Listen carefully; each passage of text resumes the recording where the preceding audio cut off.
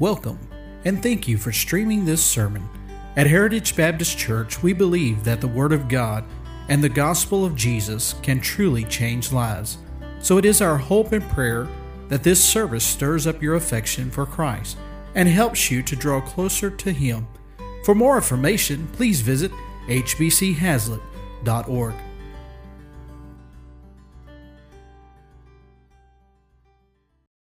Anything, even with you, even with me. That's amazing. Turn, if you would, in your Bibles to the book of Jude.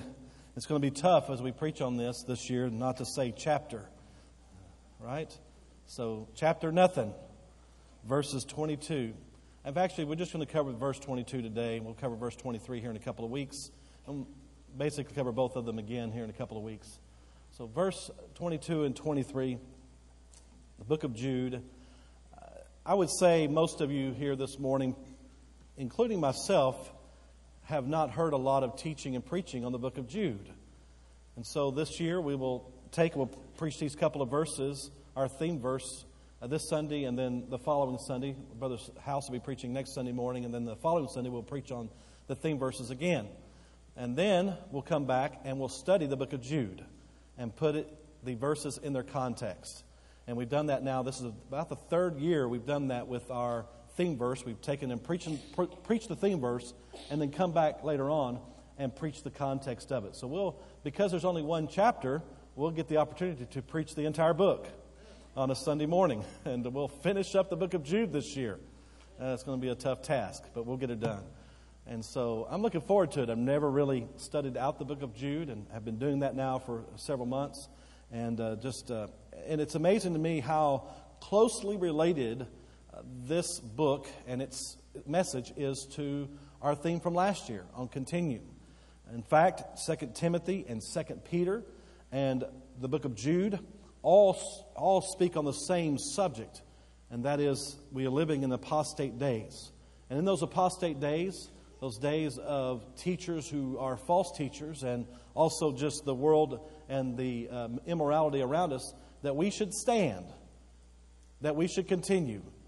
And then the book of Jude is we should contend for the faith. So look there with me, verse 22. And some have compassion, making a difference, and others say with fear, pulling them out of the fire, hating even the garment spotted by the flesh.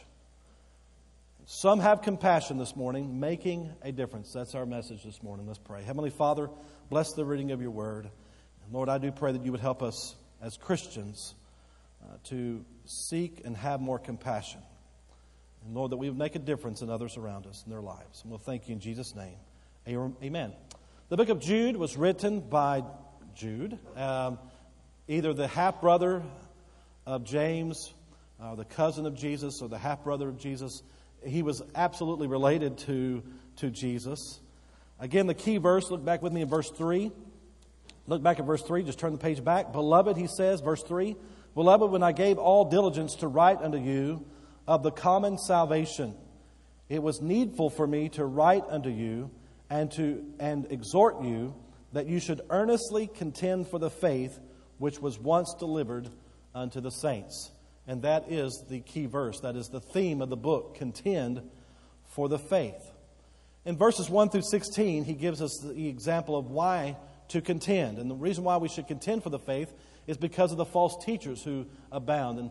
And by the way, he's not just speaking of that day, he's prophesying into the future. Just as 2 Timothy, when Paul's talking about perilous times shall come, and he gives that long list that we went through. And then Paul speaks about in 2 Timothy chapter 2, he speaks about the false teachers that are there. In 2 Timothy 3.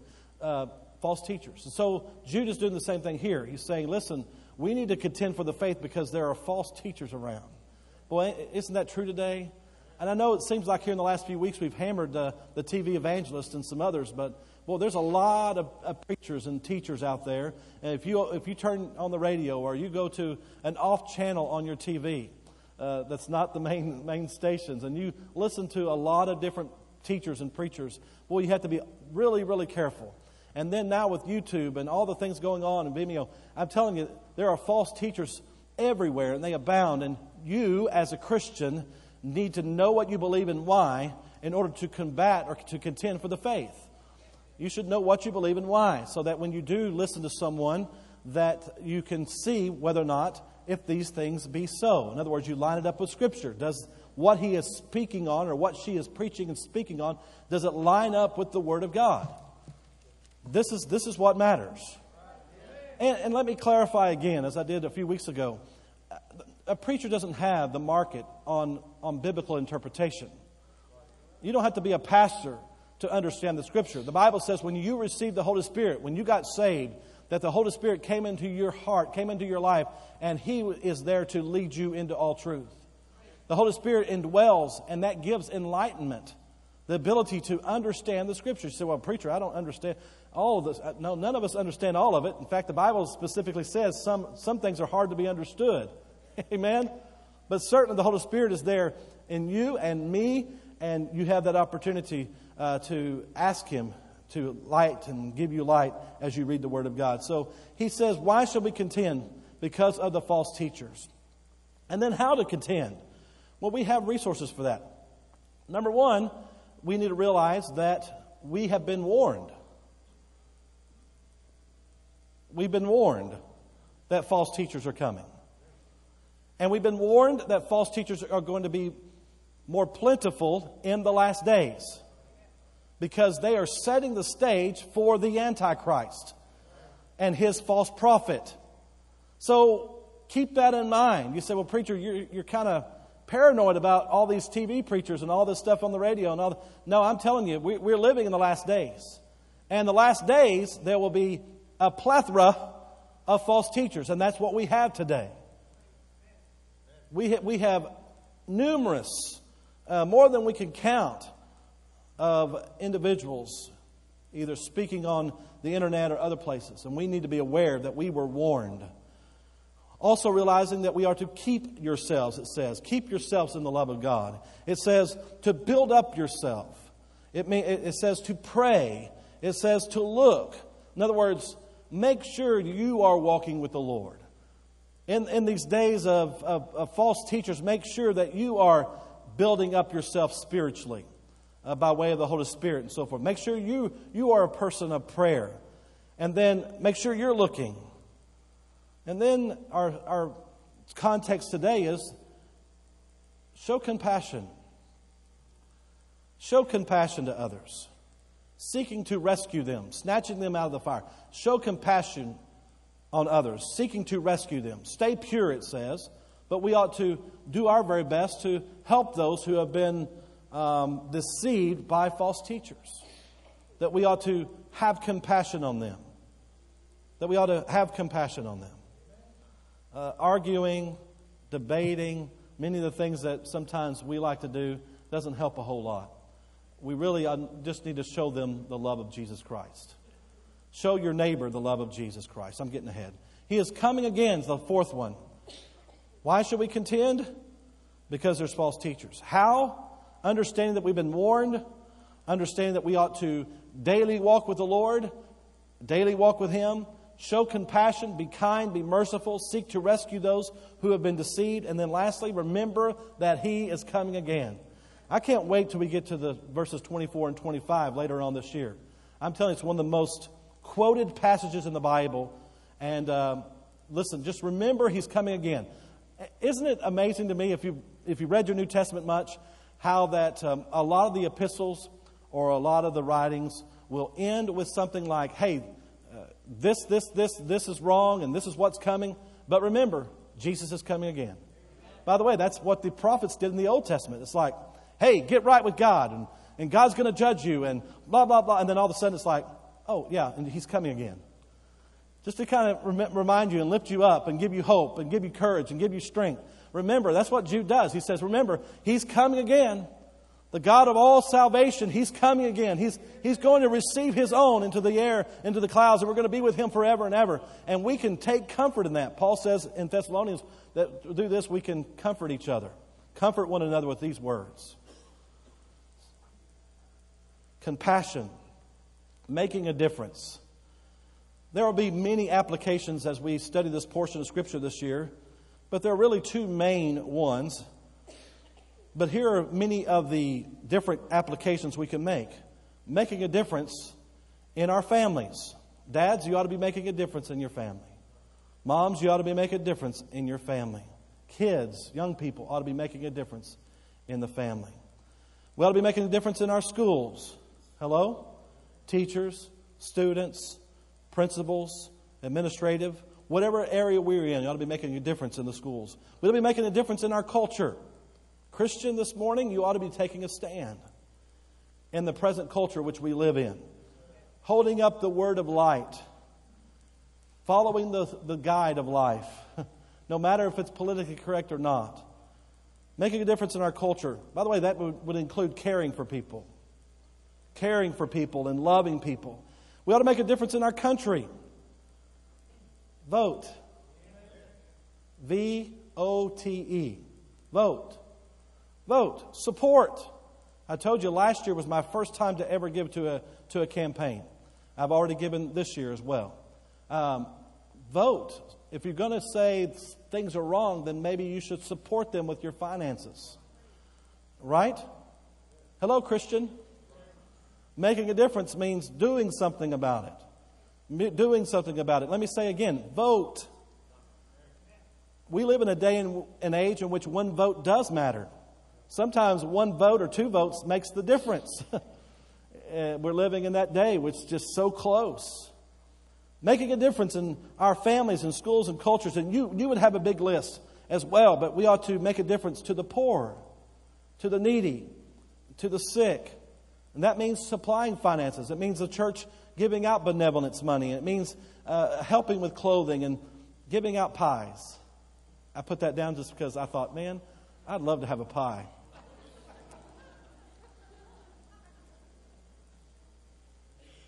Be kind, be caring to those who are in need and those who are sick. And we need to be careful, again, about, and I hate to use this because it's such a word today that is misused, but be careful about, as Christians, judging people by their appearance and those type of things. Just be kind, loving, and caring.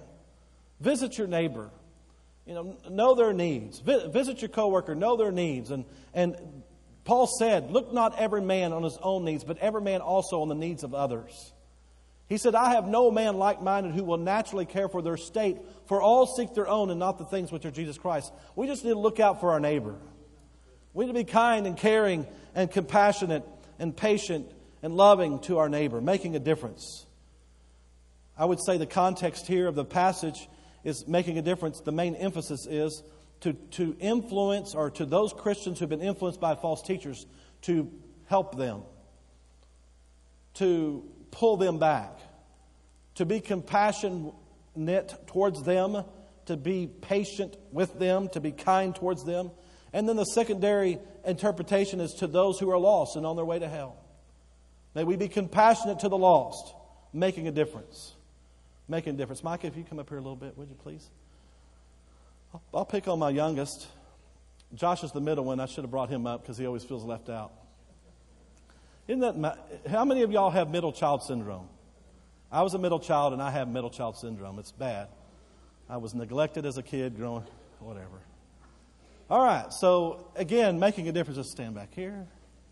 Right, hang on. I'm going to stand about right here. And I know this is just a silly illustration, but or a simple illustration, maybe not silly, but simple. So making a difference. We can talk a lot about caring and compassion and all these things.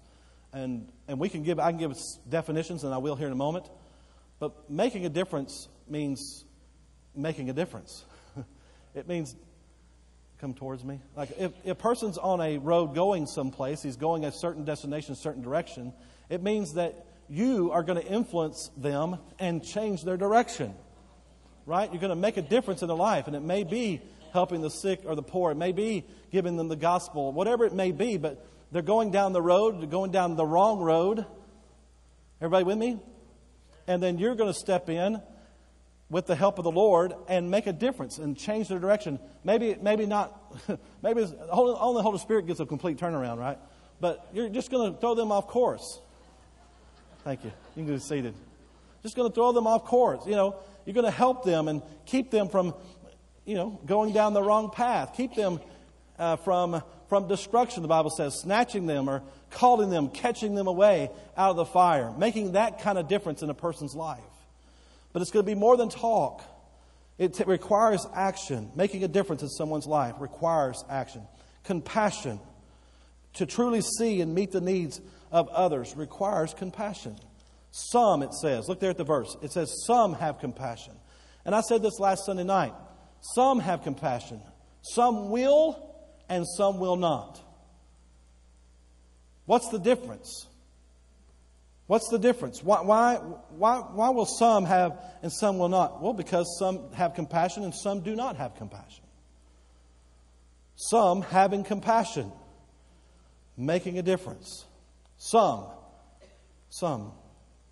That word compassion means mercy. Now, what's mercy mean? Mercy means not getting the punishment we deserve. Right? God is merciful. He does not give us what we deserve. I don't know how many times that in my own life I haven't gotten what I deserved. By the way, every Christian here today, every person here today is deserving of judgment and hell. But Jesus Christ in His mercy, God in His mercy, sent His Son Jesus Christ into this world to live a perfect life, to die on the cross, to be buried and rise again from the dead, that we might have our sins forgiven and that we might have a home in heaven. To escape hell, the penalty of sin, and to have a home in heaven. That is a merciful God. I'm thankful for the mercy of God. Compassion, mercy. To show kindness. It means to show concern, to have concern for someone. I used this quote the Sunday night. To relieve the miserable and help the lost. To relieve the miserable and to help the lost. It means to be gentle and patient. Show your love. Show you care. We talk about all the time from the pulpit and other places when I'm counseling with family members and with couples. You can tell your spouse you love them all day long, but when have you shown it? You tell your children you love them, but you must show it. Yes, you need to tell them. It's important that they have that kind of affirmation, that people need that, to be told that you love them. But it's not really love unless it's backed up by our actions. So compassion is mercy, it's gentleness, it's patience, it's all these things. But it's really only compassion if it's backed up with action. Backed up with action. Being compassionate. It means practically, it means taking food to your neighbor when they're sick. It means, I use this illustration a lot, it means, during the spring, noticing your neighbor, a yard is too tall and you know that something's going on in their life that they can't get to it, and you go over and you mow their yard without asking. Just go mow it. That's compassion. Practically, having patience. Having patience with others. Sometimes people don't deserve your patience. That's compassion. They don't deserve your patience, but you show them patience anyway. For instance, your children may not deserve your patience, but you ought to give them patience. Most of you know I've talked a lot about the farm in Duncan, Oklahoma. My dad lives there now. I spent a lot of summers up there on the farm, hauling hay, working hard, and my Christmas breaks and Easter breaks, we spent lots and lots of time up there working.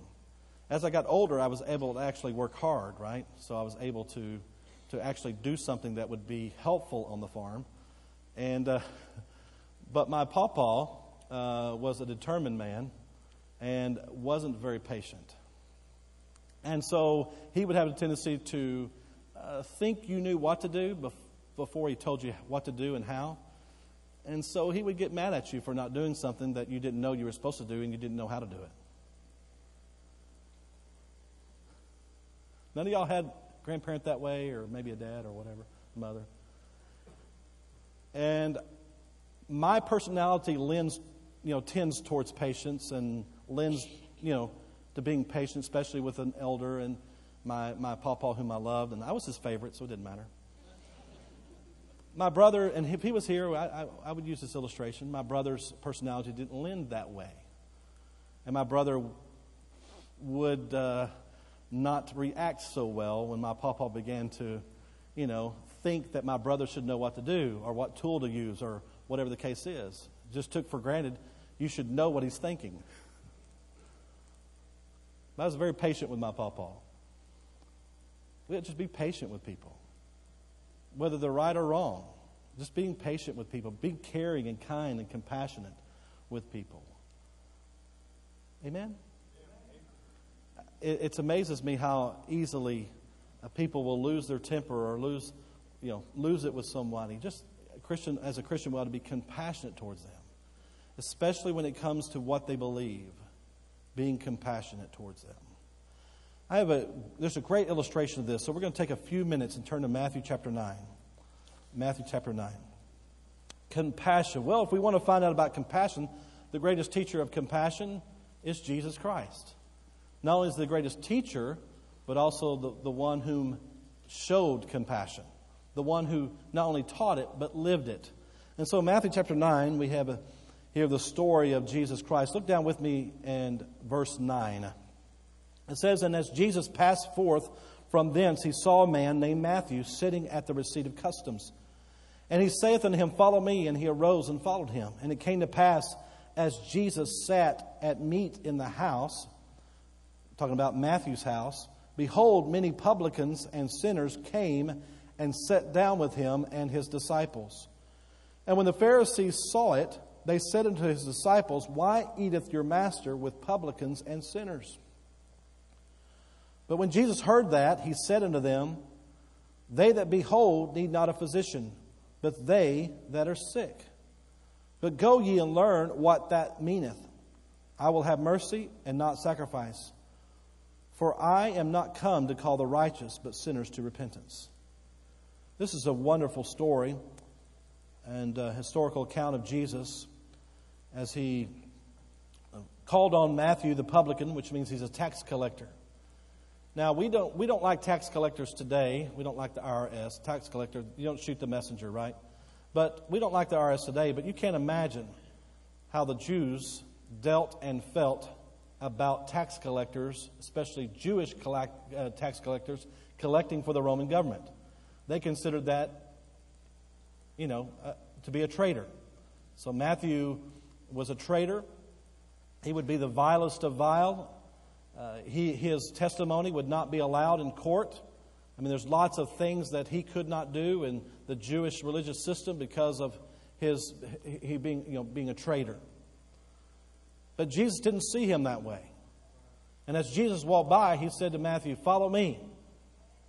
Now, Matthew, according to Acts, had already encountered John the Baptist. It wasn't like Jesus just walked by and Matthew had no idea who he was. But as Jesus walked by, he said, "Follow me." And guess what? Matthew followed him. And the Lord Jesus Christ changed his life, transformed his life. Jesus followed him, or he followed Jesus, and they went to Matthew's house, and there Matthew put on a party.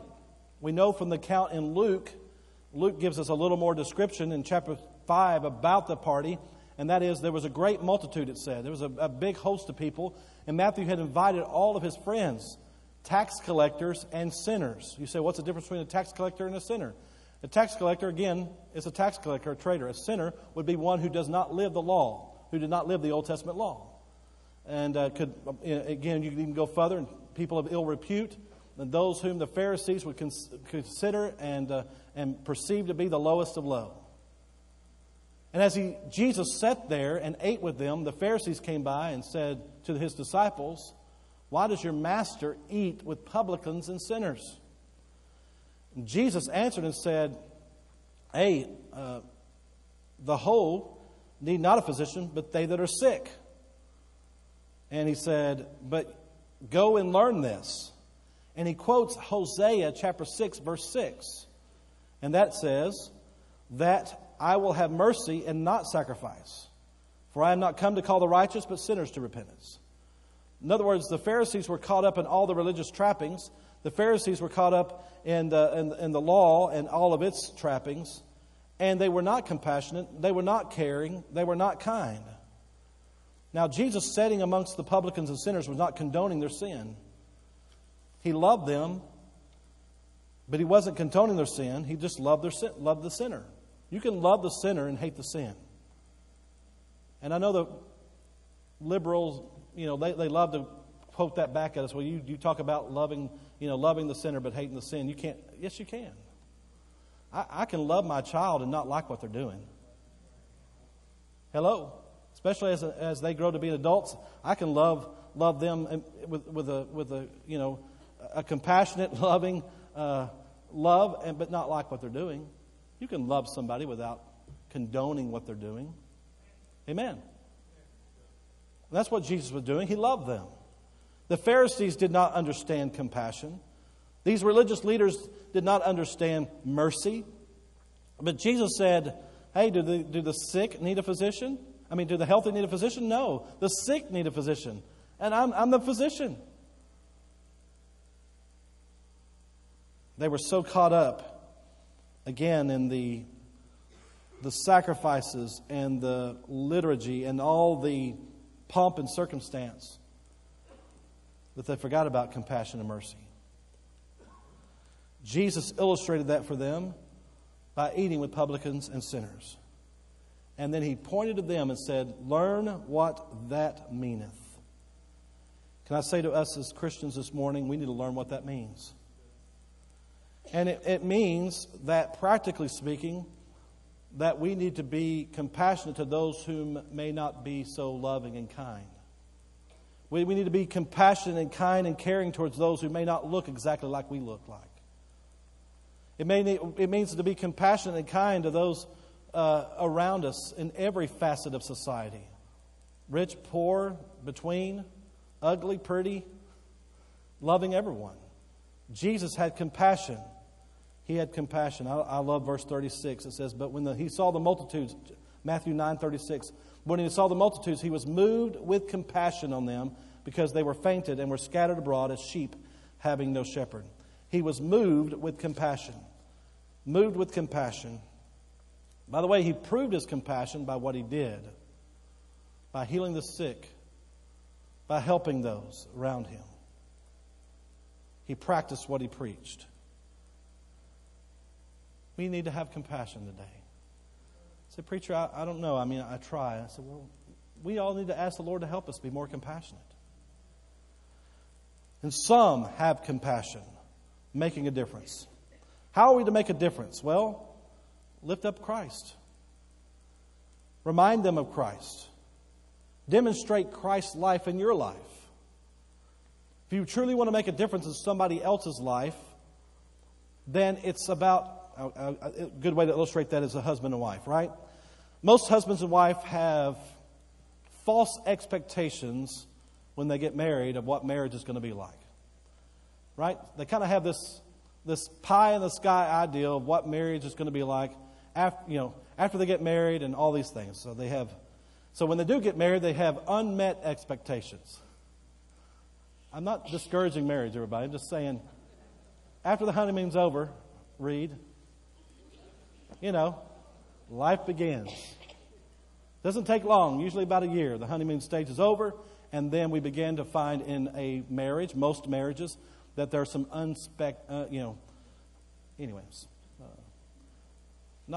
doesn't meet expectations. And so a lot of times I'll end up with a man and a wife in my office or maybe wherever and talking to them, and they say, well, he just needs to do this and he needs to do that, and she needs to change this and she needs to change that. And I'm just telling you, folks, you can't change them. Some of you live long enough with your spouse, you know that, right? So how do you change them? You change yourself. You want to make a difference in society? You want to make a difference in the culture? You want to make a difference in your home? You want to make a difference in your school? You want to make a difference in our government? You want to make a difference? Walk with Jesus. Imitate the life of Jesus to others around you. The greatest need that society needs, the greatest need the world needs today is the gospel. It needs the gospel. It needs you to tell them about the gospel. It needs you to share the gospel with them with a tract, or to give them the gospel verbally, to tell them of the death, burial, and resurrection of Jesus Christ. I hope this morning that you know that you're saved, that you've accepted Christ as your personal Savior. Jesus Christ came 2,000 years ago, lived a perfect life for 33 and a half years, and then they took Him, and they judged Him, and they crucified Him. They put Him on a cross, and there He shed His blood for me. He shed His blood for my sins. He paid the penalty for my sins. He substituted for me. I'm the one that should have been on the cross. I'm the one who sinned. But Jesus paid for my sins on the cross. That evening they put Him in a tomb. But 3 days later He rose from the dead, having paid for our sins in full. The greatest difference you can make in someone's life is to give them the gospel. This morning, do you know you're saved? Has there been a time in your life when you've accepted Christ as your personal Savior? If not, today it's the day. You can come forward to the altar. One of our counselors will show you from the Bible how you can have your sins forgiven, how you can escape hell and have a home in heaven. It's the greatest decision you'll ever make. You can make a difference in someone's life by walking with Jesus. It's one thing to tell them of the gospel, and you need to do that. It does no good just to live the Christian life and never say anything to them. But both are required. Your words are only as good as your testimony. Hello? Amen. Again, if you want to witness to your neighbor, you want to see them changed, by the way, again, the only true transformation can take a place in someone's life is by way of the gospel. Jesus Christ is in the life's transforming business. That's what He does. And when you accept Christ as your Savior, your life is transformed. You want to see your neighbor across the street, life transformed. You want to see them with a family that's wholesome, and give them the gospel, but live it in your own life. Be a good neighbor. Be kind, concerned, compassionate, patient, gentle. Show them the love of Jesus. Show the love of Jesus to your kids, Dad. Show the love of Jesus to your spouse. Show the love of Jesus to those around you. It'll make a difference in their life. It will impact them. You can make a difference. One-on-one, you can make a difference every day in somebody's life if you'll just follow in the steps of Jesus. Amen. All right, let's all stand. Some will heed to what Jude is saying. Some will seek to have compassion. Some will live out in the steps of Jesus. Are you that someone? Will you make that decision today? Will you say, hey, the first of the year here, I'm going to make a conscious decision, and with the Holy Spirit's help, I'm going to make a difference in someone's life. I'm going to pick out a neighbor. I'm going to pick out a friend. I'm going to, maybe it is inside your own home. Maybe there's some changes that need to be made, and you need to make those changes in order to impact your family. Whatever it is, may you make that commitment today. Maybe you're here and you don't know you're saved. You never accepted Jesus Christ as your Savior. Won't you come forward? Today's the day of salvation. No man knows what tomorrow may bring forth. But we'll get that right today. Get that taken care of today. Greatest decision you'll ever make. Let's pray. Heavenly Father, we thank you so much for your love and your grace and your mercy. We thank you that you sent your Son to this world to die and to be buried and rise again from the dead for us. Lord, help us as Christians to be compassionate. Give us, through your Holy Spirit, the power to do so. And we'll thank you in Jesus' name. Amen. On behalf of our church and staff, thank you for listening to this sermon. For more sermons and more information about our church, please visit hbchazlitt.org.